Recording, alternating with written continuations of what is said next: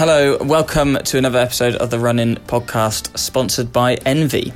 This week we've got a full-length interview with Jess Halliday, who talks about her current life training in Sweden, her life as a teacher and training alongside that, and what it is like at the moment for orienteers training amid the coronavirus in Scandinavia. Firstly, Catherine, I suppose, actually, let's start with what you've been up to and the virtual Lag and Lear. Yeah, so Lag and Lear, as many people know, is the tour that's held for 14-year-olds across the UK.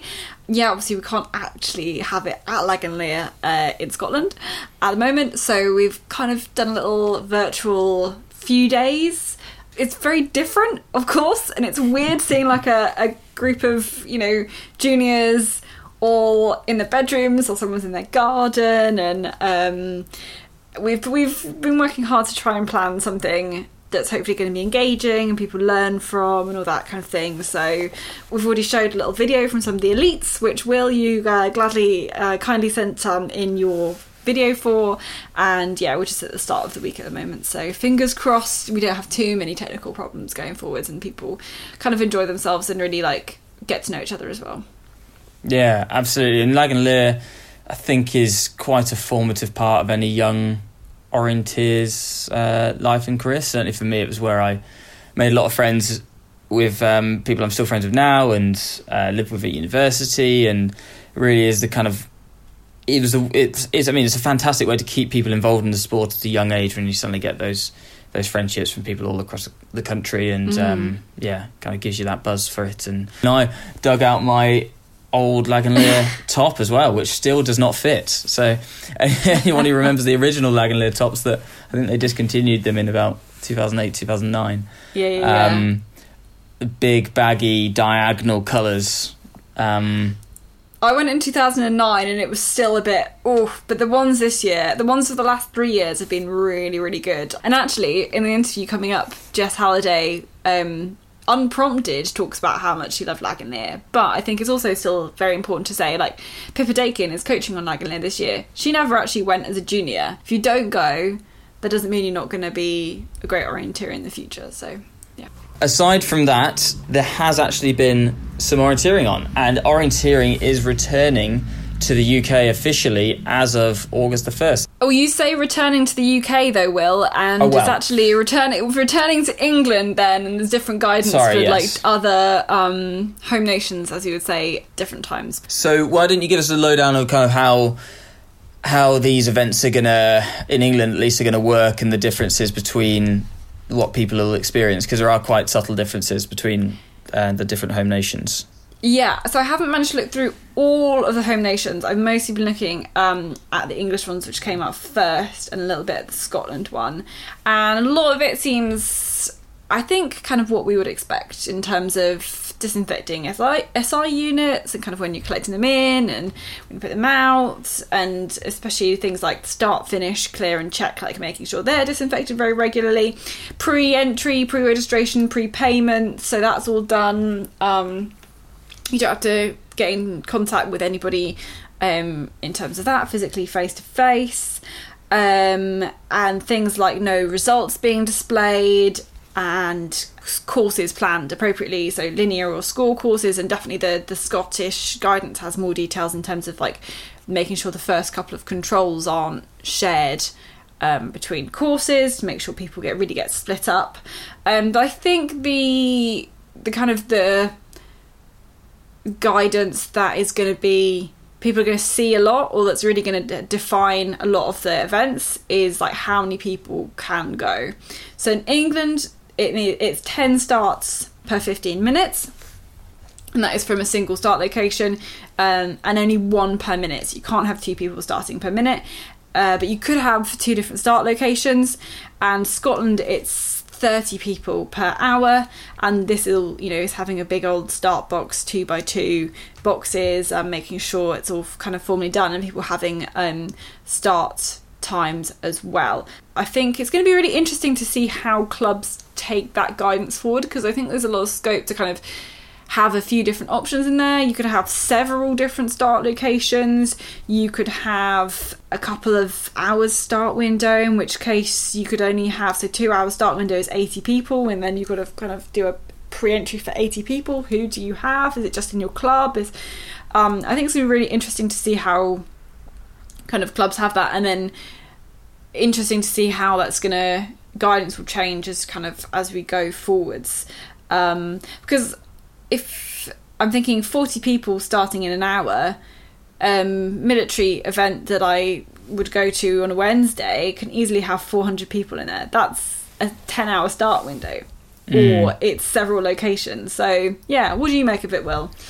Well, I was going to say, yeah, as you're talking there, I'm assuming that clubs are going to cap the number of entries that they're going to have for any of these, because like you say, for a midweek evening event, which I'll assume that maybe they'll put more of them on to spread things out, or maybe run the event twice in the week, I don't know, and they could have 2 separate blocks of people as an idea, but I'm assuming they'll have to cap it at, say, you know, we're going to have a 3-hour start block. I think that interestingly, sometimes on some of the courses it gets a bit too roadblocked anyway with the starts, and having that space will actually probably be quite nice for people on some of the busier courses. I think it's a good idea. As long as the officials are safe and they're not kind of put her under any pressure, and they don't have to go and hand a box to someone to punch, you know, directly in front of them, and it's all respected, and people don't kind of throw up too many issues and demand to move forward in the start box if they just feel like going a bit earlier. Yeah, I think it's all good, really. And I think these events are going to have to start off with pretty few numbers of people. If you're going to have any huge numbers going, I think it's going to put quite a big strain on volunteers, whether that's setting up multiple start locations or manning a start for many hours, and dealing with a lot of people. Then I think that is going to put quite a lot of strain on them. Yeah, and I think we've got to remember there's a vast amount of volunteering people who will go to these events who are in at-risk groups as well. So maybe it's the fact that if you want to play this on the start list, you've got to volunteer at an event as part of the series, and give back to the club a bit more to earn a spot in a shorter start list, which maybe will incentivise more people to help. I know that maybe from a selfish point of view, I don't help as much as I should in planning events, and that'd probably get me to do a bit more. So yeah, maybe that's an option as well. You know, we'll be looking at some of the first events to see how people are doing it, and I'm sure like lots of different clubs are kind of networking to figure out what they think is going to be best practice for this. But the whole guidance kind of rests around it being 6 people meeting up at one particular point, still being social distance. So if you're looking forward, when it's more people allowed to meet up, that's when it'll change. But I guess if you're looking at planning a much bigger event, if we're planning something in October, November, do you go, right, well, it might be still 6 people, but we might be allowed 30 people together, or we might be allowed 50 people together. So you've got to almost keep it very flexible. Well, hopefully it just all goes smoothly, and this will just be a continuous pathway through to having normal events back. But there are a few clubs who have already got kind of summer series up on the BOF fixtures list. I wonder how far people are going to travel as well for an event. That's going to be interesting. See who can travel the furthest to go to an event. I bet some people will put in a big shift. Oh, absolutely, definitely. And speaking of people putting in big shifts and grouping together and doing some orienteering, there's been a lot of training going on in Idrefjäll up in northern Sweden. There's training camps going on there at the moment for the Swedish national team, and there's a couple of Brits out there in the form of Zach Hudd, Pete Hodgkinson and Hector Haynes. And if anyone's been seeing the maps, greatly encourage you to go and look at them, because it looks like stunning mountaintop terrain, beautiful open forests. So if you're looking for a little bit of an orienteering fix still, go and have a look at those maps, because they look really, really cool. Moving on to the UK elite scene, though, since we mentioned a few UK elites just there is rumours, and I'm going to spread them maliciously here, that the UK Elite League is going to be putting out a press release next week or the week after of the events that are going to contribute to the league this year. One of these races, or a collection of them, may be held overseas, possibly in the Czech Republic. It's possibly going to form part of the Euromeeting competition, which is scheduled to be held at the end of October, start of November, which is the Czech Federation's preparation races for WOC next year. Yeah. Absolutely. So anyone who's got a slight little inkling that they want to go for the World Champs next year, you can double your money and go and get some UK Elite League points as well, and aim for that prize money at the end of the season if all of the events go ahead. Yeah. Book your flights, get over there, get some racing in, because I think they're going to be pretty awesome races. I'm certainly planning on going if I can. Wow, they're going to be so rammed. The names, the talent who are going to be there, and the prep for next year's World Championships in that limestone pillar, gorgeous terrain, steep, very intricate with all the crags. It's going to be a really, really good opportunity. I really want to go now as well, just because I miss watching people race. I think everyone should get out there and just give it a crack. I mean, it's somewhere that is really, it should be on people's bucket lists to go and orienteering, because it's amazing terrain just to be in and navigate in and run in, because it is really beautiful. You're really selling this, Will. You've gone to a lot of effort. What I'm not telling you is that I've been paid a lot of money on the side by the Czech Federation to promote it. I see. Where's my cut? It's in the post. I see. Don't worry, it's in the post. I'll be watching the front door for a week. And speaking of going overseas and orienteering, we'll now dive into our interview with Jessica Halliday. So Jess is a seasoned British international, having competed at 4 world champs with a best of 15th in the middle distance, vastly experienced, and has been living over in Falun in Sweden now for a few years, working part-time as a teacher over there. But I won't say any more, and I'll leave you to hear from Jess and how she got into the sport and what she's doing now. So thanks, Jess, for joining us on the podcast. First of all, tell us where you are and currently what are COVID restrictions like for you? Hey, yeah. I'm living in Borlänge, which is a couple of hours north of Stockholm in Sweden. Restrictions for us, we've been a lot more kind of free to move around and things than in Britain. The biggest thing probably affecting us at the moment is we can't be in groups of more than 50. Mm-hmm. So 50 is the maximum, which obviously makes orienteering competitions and things difficult. As of about 2 weeks ago, we were allowed to now travel around Sweden, which we couldn't do since kind of February until then. Only kind of necessary travel. It's quite interesting because in Sweden they very much go on kind of trust. It's all recommendations, so it's very much on kind of trusting the population to do what is recommended, which I've been sticking to as much as possible. So, are people generally doing what's recommended? It seems so, actually. It seems so from here. Like, I have quite a few friends, depending on like how you work. Some people are working from home. Only places that are necessary to kind of keep open, to keep going, have been open. I don't think people have been travelling around nearly as much, but now it's the summer holidays and we're allowed to travel more. Suddenly it's people are looking to see like whether you can have some training camps and things like that.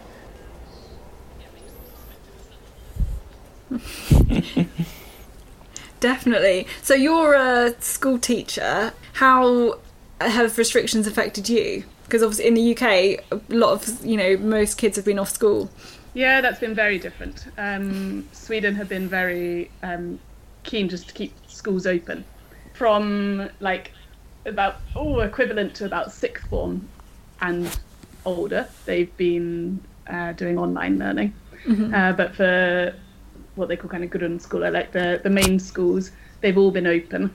The kind of head teacher had the right to be able to shut if there was, whether it was an outbreak or a serious problem with kind of staff becoming sick. but actually nearly every school in Sweden has stayed open. We've had, at the beginning it was very difficult because everyone was obviously incredibly worried, so we had a lot of students off. And also we're not allowed to go into school, staff or students, if we feel at all unwell. And then after that, you have to stay off for like 2 more days for when you are well before you go back. So it's been quite difficult with kind of staffing. My school has been absolutely amazing with covering, like getting other like supply staff in. So we haven't had to do too much extra, which has been incredible. But we have been doing quite a lot of like online learning to help the students, those that maybe parents are really worried or maybe have somebody really sick in their family who haven't been coming into school.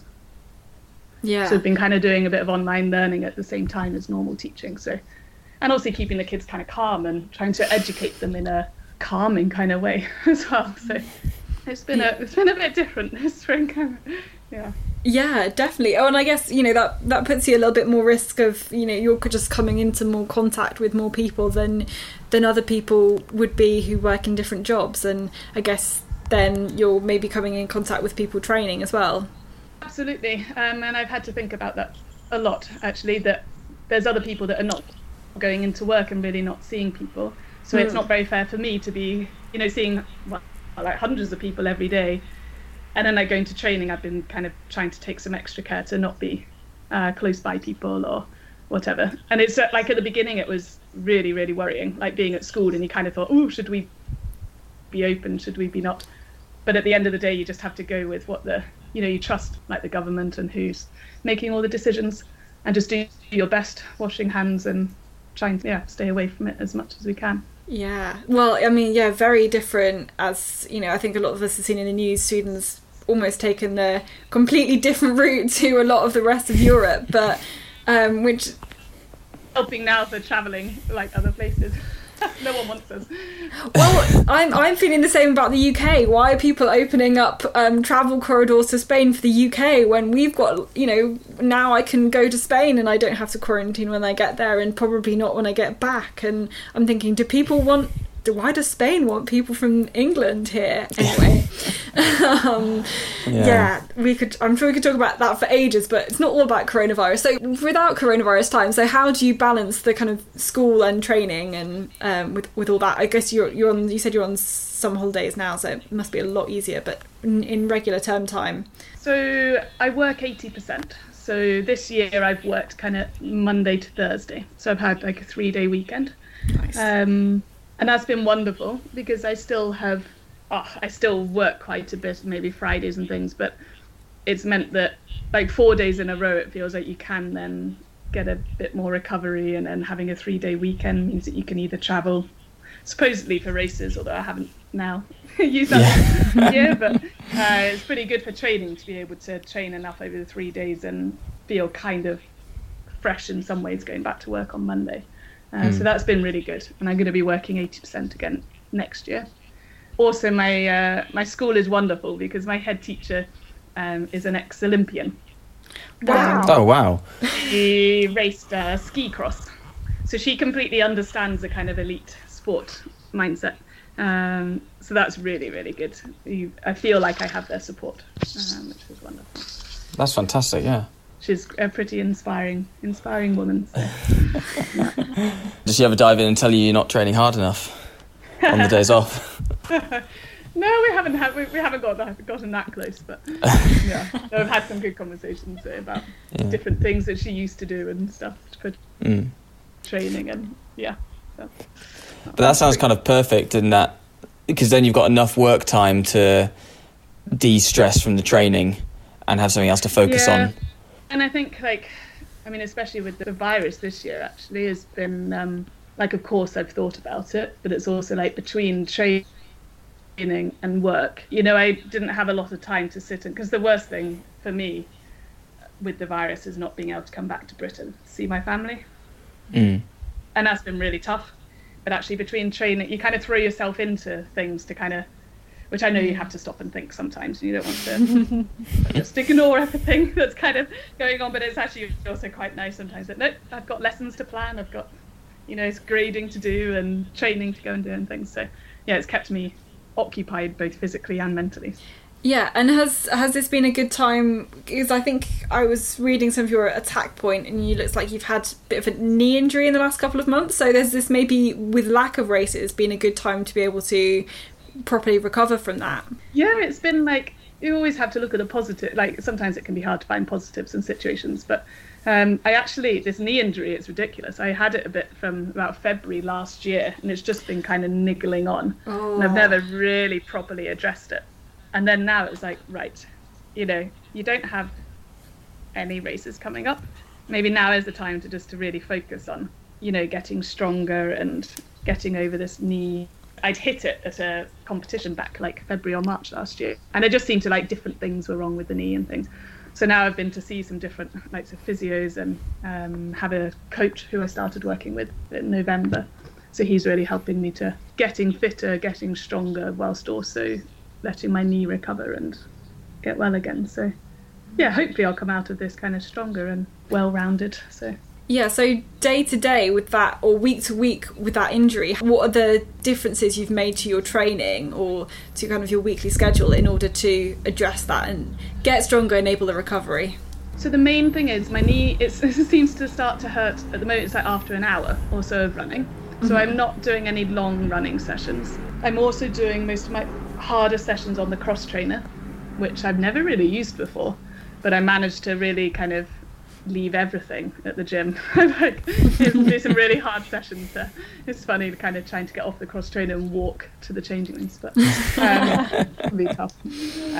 So I found a kind of strange love for the cross trainer, and then I've been doing longer stuff more just out on the bike, but endurance, at least kind of running endurance, although I'm not doing lots now, that's kind of always been a bit of like one of my strengths. So I don't feel too concerned about not.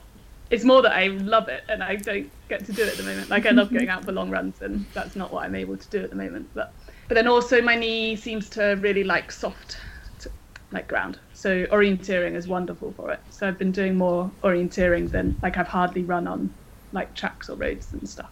So this morning was a marsh interval session, which was really wonderful. So like it gets your muscles going in different kind of ways, but it's also over 30 degrees warm at the moment.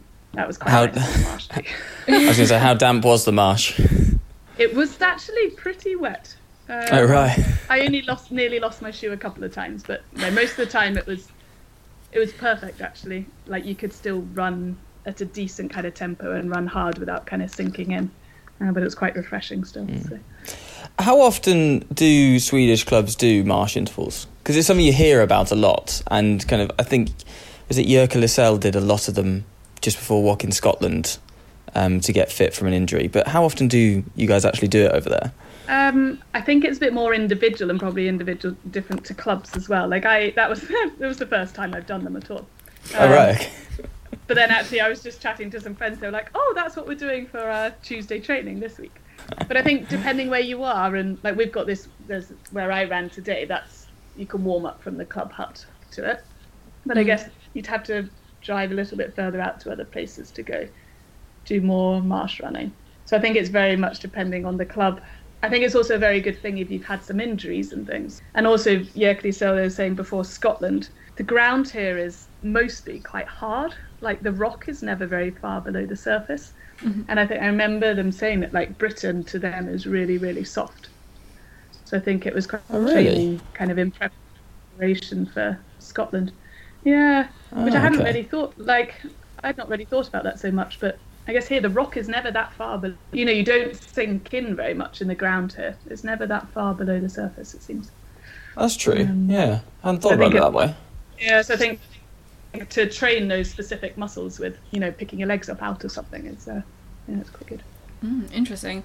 I was kind of like wondering, I'm really interested in the club setup in Scandinavia, especially, most of our listeners are in the UK, they're used to doing whatever they do in their UK clubs, but actually in some ways the Scandinavian setup is quite different. So Jess, how would you kind of explain those differences and what you do with your club?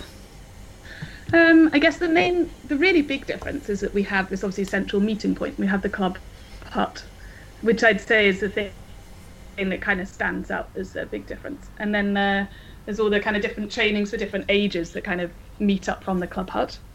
Since February, since the virus came, we have not actually been inside the club hut, but we still do meet there, but meet in kind of different groups. So like none of those groups are bigger than 50. You know, you have all the different ages, like the toddlers who do kind of forest play, all in different ages up until more of a kind of senior group. And so that's lovely. So that's kind of like the kind of social, you know, seeing everyone there every week. Other than that, there's just so many more people that are here. There's just so many of them. But then that's actually also then been more difficult with the virus, and we're only allowed to have up to 50 people meeting, is that you can't actually, you know, with these same restrictions, say back in my club in Scotland, you could actually still have had events and things, because you could have events for less than 50 people. But here you can't really. Like some people have tried having some events where you kind of sign up for different start blocks. So you kind of have only up to 50 people within a couple of hours, and then, you know, another 50. But that's been, I guess that's quite an organisational nightmare. But yeah, other than that, kind of club-wise, I guess it's that kind of really weekly training with people that always happens. Certainly from here, each club doesn't put on so many events. But then I guess this can be different in different places in Sweden. But like in this town in Borlänge or city, there's like quite a few clubs. So we kind of concentrate on, it seems we've put on 1 or 2 weekends a year of events.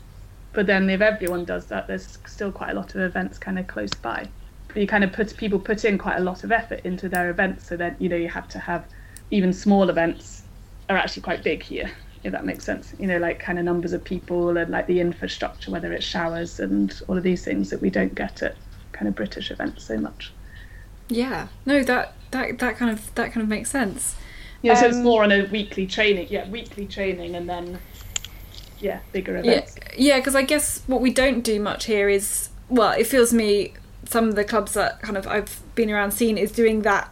Actually doing training, like all of the orienteering that you do with your club is a course, it's a race, or it's a competition, even if it's a really small competition, but you never really do that much training. I think that's maybe seems to me to be a big difference. Yeah, although back in Scotland, my club Bassock, we were actually doing more, I'd say more kind of Scandi style, kind of, we were having kind of Tuesday nights training, you know, really focused on training, which I really, really liked. Let's go back to kind of you growing up doing O. How did you get into it? And you growing up in the same region as Will, in the West Mids. Yeah. Whoop, whoop. West is best. Exactly. I grew up in Coventry, Warwickshire, and Octavian Jubers was my kind of home club. My parents, my dad, I think they're going to tell me I got this wrong, but no, I think I got it right. My dad had done orienteering as like an exercise in the police force. And I kind of enjoyed it, but I don't think thought so much more of it until he met my mum, and they were together and wanted to do something to keep fit. And they started orienteering. And there's quite a lot of, speak to them, there's quite a lot of funny stories about them going out with buggies and being out for hours and not really having a clue what they were doing. But yeah, so I've basically been doing it since I was born, since very young age. But if you ask my dad, and he says I'm one of 4, I have 2 brothers and a sister, and we all did orienteering when we were younger. And I know my dad sometimes says, he's like, you know, if you'd have asked me when you were all a bit younger, or kind of, I don't know, young kind of teenage and stuff, you know, who would have been the one that would have carried on with the orienteering, then I don't think it would have been me.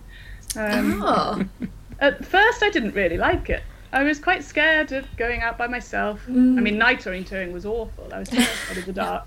But then I started, like, I'd meet friends out on a course, like, and just kind of meet people and kind of wander around, like, chatting, and, like, the kind of it just didn't seem to really click. And then I went to Lagan as a 14 for the training camp. But I only went there out of default because it was Joe Thompson who was meant to be going, who was the only other kind of person in my age in the, because it was like a girl and a boy, I think, from every region that you saw. Yeah, that's right. But she was going on holiday, so she couldn't go. So we're like, oh, well, Jess, do you want to go? I'm like, yeah, why not? And I was so excited. It's so funny now because I'm really good friends with her. But I was so excited that I was going to actually get to meet Ruth Holmes. Like, she was like absolute superstar.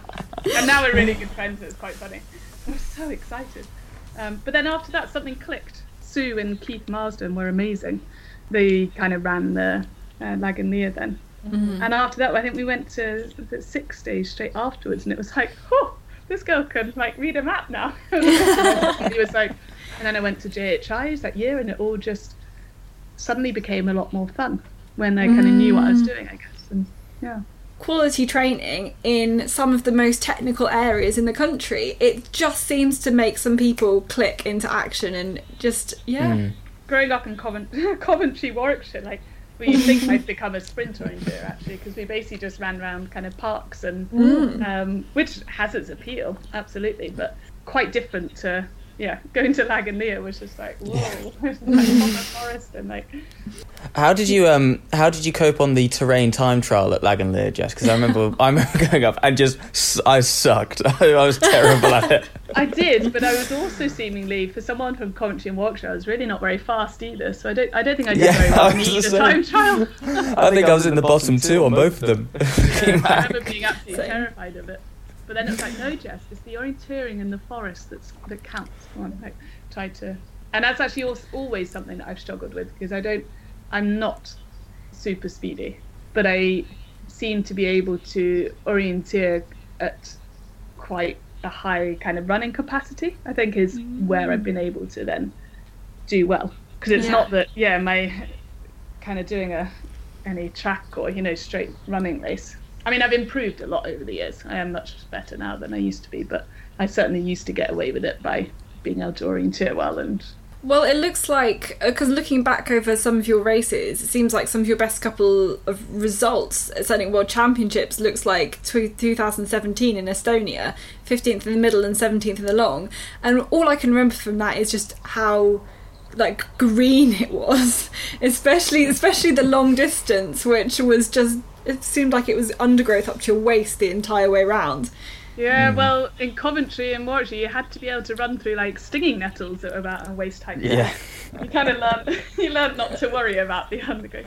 Yeah, I think those kind of areas suit me. I think because I think some of my best terrain can be when it's quite tricky, like contours wise, but there's no rocks. Like rocks, kind of, my ankles and things. I find it quite hard to kind of keep up pace and stuff in there, but I still quite like it, quite technical, but kind of soft underfoot. That's my favourite. And where there's no opportunity to switch off, because I can get distracted very easily. But like in Estonia, it's just like there's no way that you could. You literally had to just be full. In that middle race in Estonia, it's like you couldn't lose focus. But you almost didn't have to force yourself to lose focus, because you couldn't. It was just like you're literally reading that map the whole time. It was quite a crazy, detailed area. Yeah. I think I'd heard rumours that they'd tried to map it like several times. Someone had tried to map it, and then it kind of didn't work, and then they tried to map it again, and then they gave it to another person to try to map, and it was just it was one of my favourite races to pre-run, because it was just so technical and difficult, and you couldn't see anywhere. It was fantastic. They'd have had to have mapped it in winter time or something, I guess, because with all that vegetation there, and then map again in the summer, just the vegetation, because you wouldn't really be able to see where all the contours and stuff were going. Yeah, very fun. Do you have a favourite World Championships you've been to? Because you've done 2015 to 2018. Yeah. I mean, you can't beat a home World Champs, and that was my first World Champs, Scotland. Originally, the plan was to actually try and, you say the plan, like, you can't really plan anything with orienteering, because, it's up to you, but also what happens with, other things as well. But I had hoped to go to World Champs before Scotland, so that then Scotland was kind of, I'd know what I was doing by then, and to race well. But actually, I still raced quite well in the middle. I think by kind of a bit of beginners, I didn't really know what it was all about, but I felt comfortable in the forest there. And that kind of racing, I could hear people from about 3 controls from the finish, which I remember it was Heather Monroe, I think, that had told me before that that's what her main memory was about, kind of hear people screaming for a couple of controls from the finish. I was like, whoa, that sounds crazy. Surely that's not going to happen.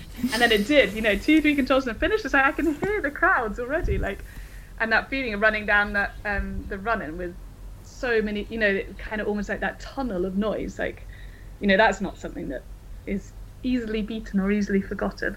But then also Estonia, running well there. That was really cool. It had did we have the run through? I remember going through the run through and being on a kind of new leading time and coming into the finish with a new leading time and getting to sit in that leader's chair for quite a while until someone else came in. That was pretty cool. Is that fun, sitting in the leader's chair, or is that just nerve-wracking? It's nerve-wracking, but it's also you got to enjoy these moments because they don't come around very often. So it's just yes, it was nerve-wracking, but it was also this is, you deserve to be sitting here. You raced really well, so kind of enjoy it whilst you're. Although I remember being really hot and sweaty and kind of wanting to get changed, but you're oh, but I can't really get changed. Here with everyone watching. So, yeah. And when you went through the run-in, if you heard you're in the new leading time, what do you do with that information when you've still got, maybe a third of the course left to go? Do you try and ignore it? Do you try and use that to spur you on? It's going to sound a bit strange, but almost a bit of both. Mm-hmm. I remember my mum there as well on the side, shouting at me, but she was just keep the focus. It was that's really what you had to do, because you were, through the run and you could maybe switch off for 10-15 seconds, but straight away after that run through, you're straight back into really, really technical stuff. And it was fairly early on. It was it wasn't one of these last little loop bits. You'd actually, in Estonia, it was it was about 50-50, wasn't it? Oh yeah, because you started up in the north and then went down and then had a loop in the south, didn't you? Yeah. Yeah, that sounds right. And then back out. And then I did actually make a mistake in that second half. And I've actually questioned myself afterwards, was it, do I think I was affected by, the people, the run through and what they were saying, but I'm not sure. I think a bit of a lapse in concentration, perhaps. But no, you have to, I think, using these things to spur you on, definitely. It kind of helps the adrenaline, but it's but also in terrain like that, you just have, it's nothing leading through a spectator run through. You go and muck up so much later that, you end up way down the results list. So you have to just, this is good, you're doing well, but just keep on doing what you're doing. I think that kind of wall of sound as well, also, as you say, when you go through it and then you get to the next phase and it's kind of a bit of spurring on and a bit of refocusing, because the silence is then very eerie once it starts to drift away and you're in your own little world again. I find it quite hard to switch back over. I don't know, but it's a very odd feeling, that kind of sudden silence. Yeah, it is very strange with it, with orienteering like that, where you have different moments of the course. Where I remember in Scotland, that was one of the first things. Was it control number 3? I think it was, where kind of the start was way away from the arena and things, but this is the middle in Darnaway, and number 1 had been quite tricky, really tricky. So number 3 kind of popped over. It was complete silence in the forest. You popped over and suddenly there's just it was obviously a media control, and I don't know how many cameras and things that were there suddenly, and I was oh no, because I didn't know, I hadn't completely decided my route. I was just kind of taking a control at a time, hadn't completely decided the route to the next control, and then there's all these camera people there, and you kind of expect it, at least in the run, a kind of spectator run through it. It's hard to deal with, but it's also expected. So in some ways, you kind of train for how to deal with those. But then out in the middle of the forest, when you just suddenly we've been told to, you might see things out in the forest, all this, but until you actually suddenly just pop over and they're literally right in front of you, that was a very strange experience. Then you kind of panic a bit, and it's no, don't panic. It doesn't matter if they see you stopping and looking at your map. That's quite okay. Yeah. So. Well, I always guess seeing the TV cameras and the running cams, particularly out in the forest, must be just so distracting. Yeah, it is. But I find it used to be more distracting. I think because they used to, kind of earlier on when I was doing more international stuff, and also that seemed to be more when all of these things were coming out a bit more. more TV cameras in the forest and all this. But now, like, yes, it is distracting, but I don't know, I haven't raced at all this year, so I'm sure that'll be interesting kind of if we go back into racing and how it all feels. But you do kind of get used to it. It does become more of kind of a norm, and you just get on with what you're doing and find a way to focus yourselves. Like, but yeah, everyone kind of, the first time is always a big thing, the first few times. But running your first walk being in a home walk, plan didn't quite go to plan, in having some previous walk experience before that one. So, I mean, did things feel very, like, a whole different scale on that first World Championships? Did you have any advice on kind of how to deal with that much kind of pressure? I mean, or did you feel any pressure at being a home walk as well? I did feel pressure. Like, I think because it was my first walk as well, it was just like, the pressure's not on me. Like, the pressure that I put on will just be like from myself, kind of putting on, which of course, like, you put pressure on yourself because you want to perform well, and actually a bit of pressure I find can really help kind of motivate. I want to feel that it's a big race then, but then also because everything was so familiar as well. I remember it mostly just being really exciting, just such a cool opportunity that not very many people get. So you just have to go out and make the most of that. I remember speaking to some people before. I remember Lorna Eads, she gave me her a folder that she'd kept from home walk. So I remember kind of looking through all of that and all her memories, and kind of speaking to other people that had done these kind of walks and stuff. And the main message really is just to go, obviously you want to absolutely do your best, but to try and enjoy the whole experience as well. So that'll be interesting, looking forward to 2024 now, isn't it, with the sprint world champs for the up and coming ones for that. I'm hoping to be a spectator instead of that one. Nice. Well, my next question was going to be, have you ever been tempted to run more sprints, or was it always kind of the forest competitions that you enjoyed more or were best at, that kind of thing? I enjoy forest a lot more, and sometimes I wonder why. I wonder whether is it just because you're better at it, but I think also like the training as well. Like, a lot of what I love about forest orienting is a lot of the training that I love training, and I don't. I remember when the sprinters and stuff, they're so impressive how they go off into like housing estates and go, training and things. But I'd much prefer to head out into a forest and, find a new forest, different places to train. I've never been that good at sprint orienteering either. I've never quite managed to work out exactly why. I'm not sure whether it's I don't speed up very quickly, whether that's why, kind of going around corners. But then I've done a few races and then really surprised myself by how much I enjoy them. But I think that's because I don't do them very much. So I think I need to keep it to not doing them very much, watching the best and cheering them on instead. There's only probably so many housing estates you can see before it gets a bit tiring, whereas forest, you're just going to lose yourself, don't you, and find a new path. Or I think you can always probably learn something from the forest as well, whereas maybe sometimes sprint orienteering you can feel like you're just doing the same thing or going through the motions a bit more. Yeah, it's hard for me to even say to him because I've just done very, very few. I haven't really done much sprint orienteering, races or training really. But it does then make it quite exciting just to go and join in with some things sometimes. So because you can still race pretty fairly well, but obviously not get anywhere near we've got a really, really great sprint team, a GB team there. Some really impressive runners there. What are your most memorable races, for better or for worse? Do you have some interesting stories we can tease out from you? Oh gosh, probably. I think I was reading somewhere about several flights getting cancelled on the way to races or something like that, which not a great start to those.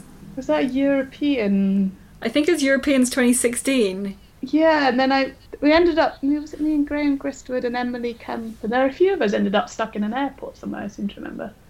No, but that was in Stockholm, and Hector, because then we went and stayed, because he lived in Stockholm at that point, So then we went and stayed, or we stayed in various different places. I went and stayed with Hector.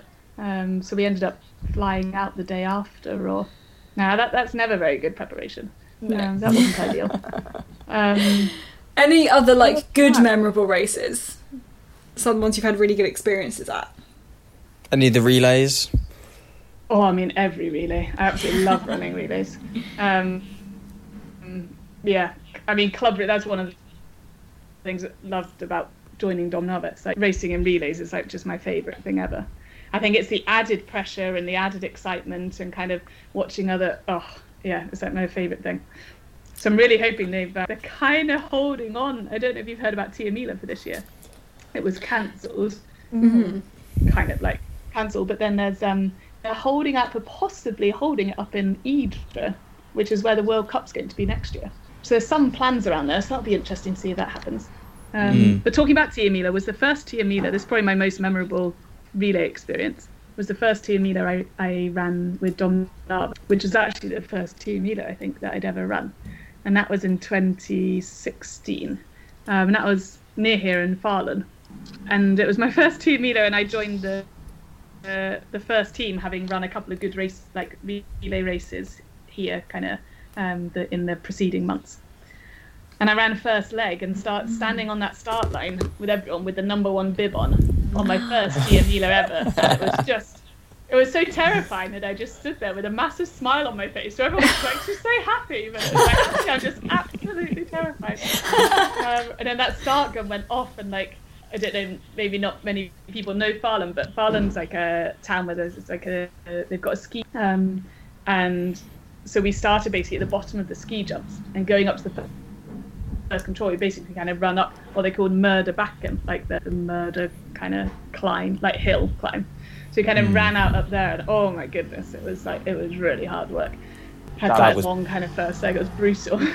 Yeah. I remember that climb. It was savage, wasn't it? The pace that some people go out at as well. Yeah. After when the gun shoots and off you go. But then I was so terrified, but managed to hold it together and ran pretty well, actually. A few wobbly moments, but ran pretty well. And our team, I think did we come 5th that year? Which was amazing. They'd won the previous year, but I still was, so they might have been slightly disappointed. But I was just like, whoa, I've just come like top 10 even in there. I think it was really exciting. And then the other relays, well, of course, any relays running for the GB team, they're special, really special to be able to run with your team British top on. It's like, oh, you can't beat that feeling. There's been a few of them, whether in Scotland. I ran last leg in Scotland. Yeah. Also in Ghana way. That was pretty cool. I think it's amazing how orienteering is such an individual sport. Yeah, everybody loves doing a lot of people love doing the relay. They love that chance to be able to actually compete with alongside other people in a team.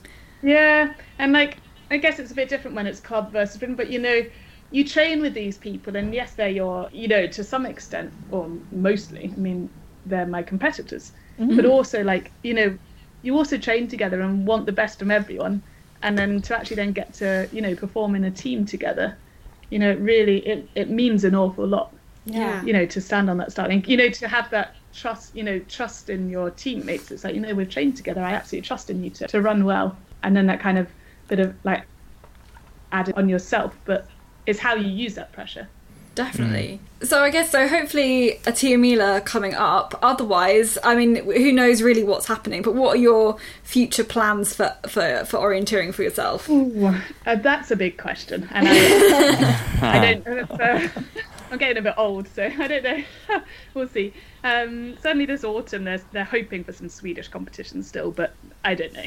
Not too sure about that, so I'm not holding out too much hope, because we still have this restriction on 50 people. And beyond that, I'm not sure. It's difficult, because I kind of thought this year was going to be potentially my last year, aiming for international races. But equally, I'm running quite well. I feel like I'm running well, and I'm really fit at the moment. It would be a very big shame not to use that. So I definitely have more than an eye on next year's World Champs and World Cups. I mean, having a World Cup here in Egypt, where I've been to a few times now. It's wonderful kind of summer holiday kind of place. I've been doing some of the summer holiday Egypt kind of multi-day events here, and it's an incredible place. So that I definitely have my eyes on that for next year. But at the moment, I don't know, I think with so much uncertainty, the certainty that I have at the moment is that I love training, and I can still, whether, we've not had any kind of lockdown where we've not been able to train out in the forest or, travel to training. So I'm really just enjoying kind of getting fit and, getting in consistent training, which is not very often that as an orienteer you get to do that during the summer months when it's nice and warm and sunny and things. So I'm just at the moment going to enjoy that and see where it takes me. World Champs is returning to Estonia, isn't it, in a couple of years? Or is that European Champs, maybe? So plenty of time for some more grot. Yeah, because it's going to be Europeans this year, and that's what I was quite excited about. A bit of this year. Stuff. Yeah, we'll see. Hopefully get to go back there and race there again.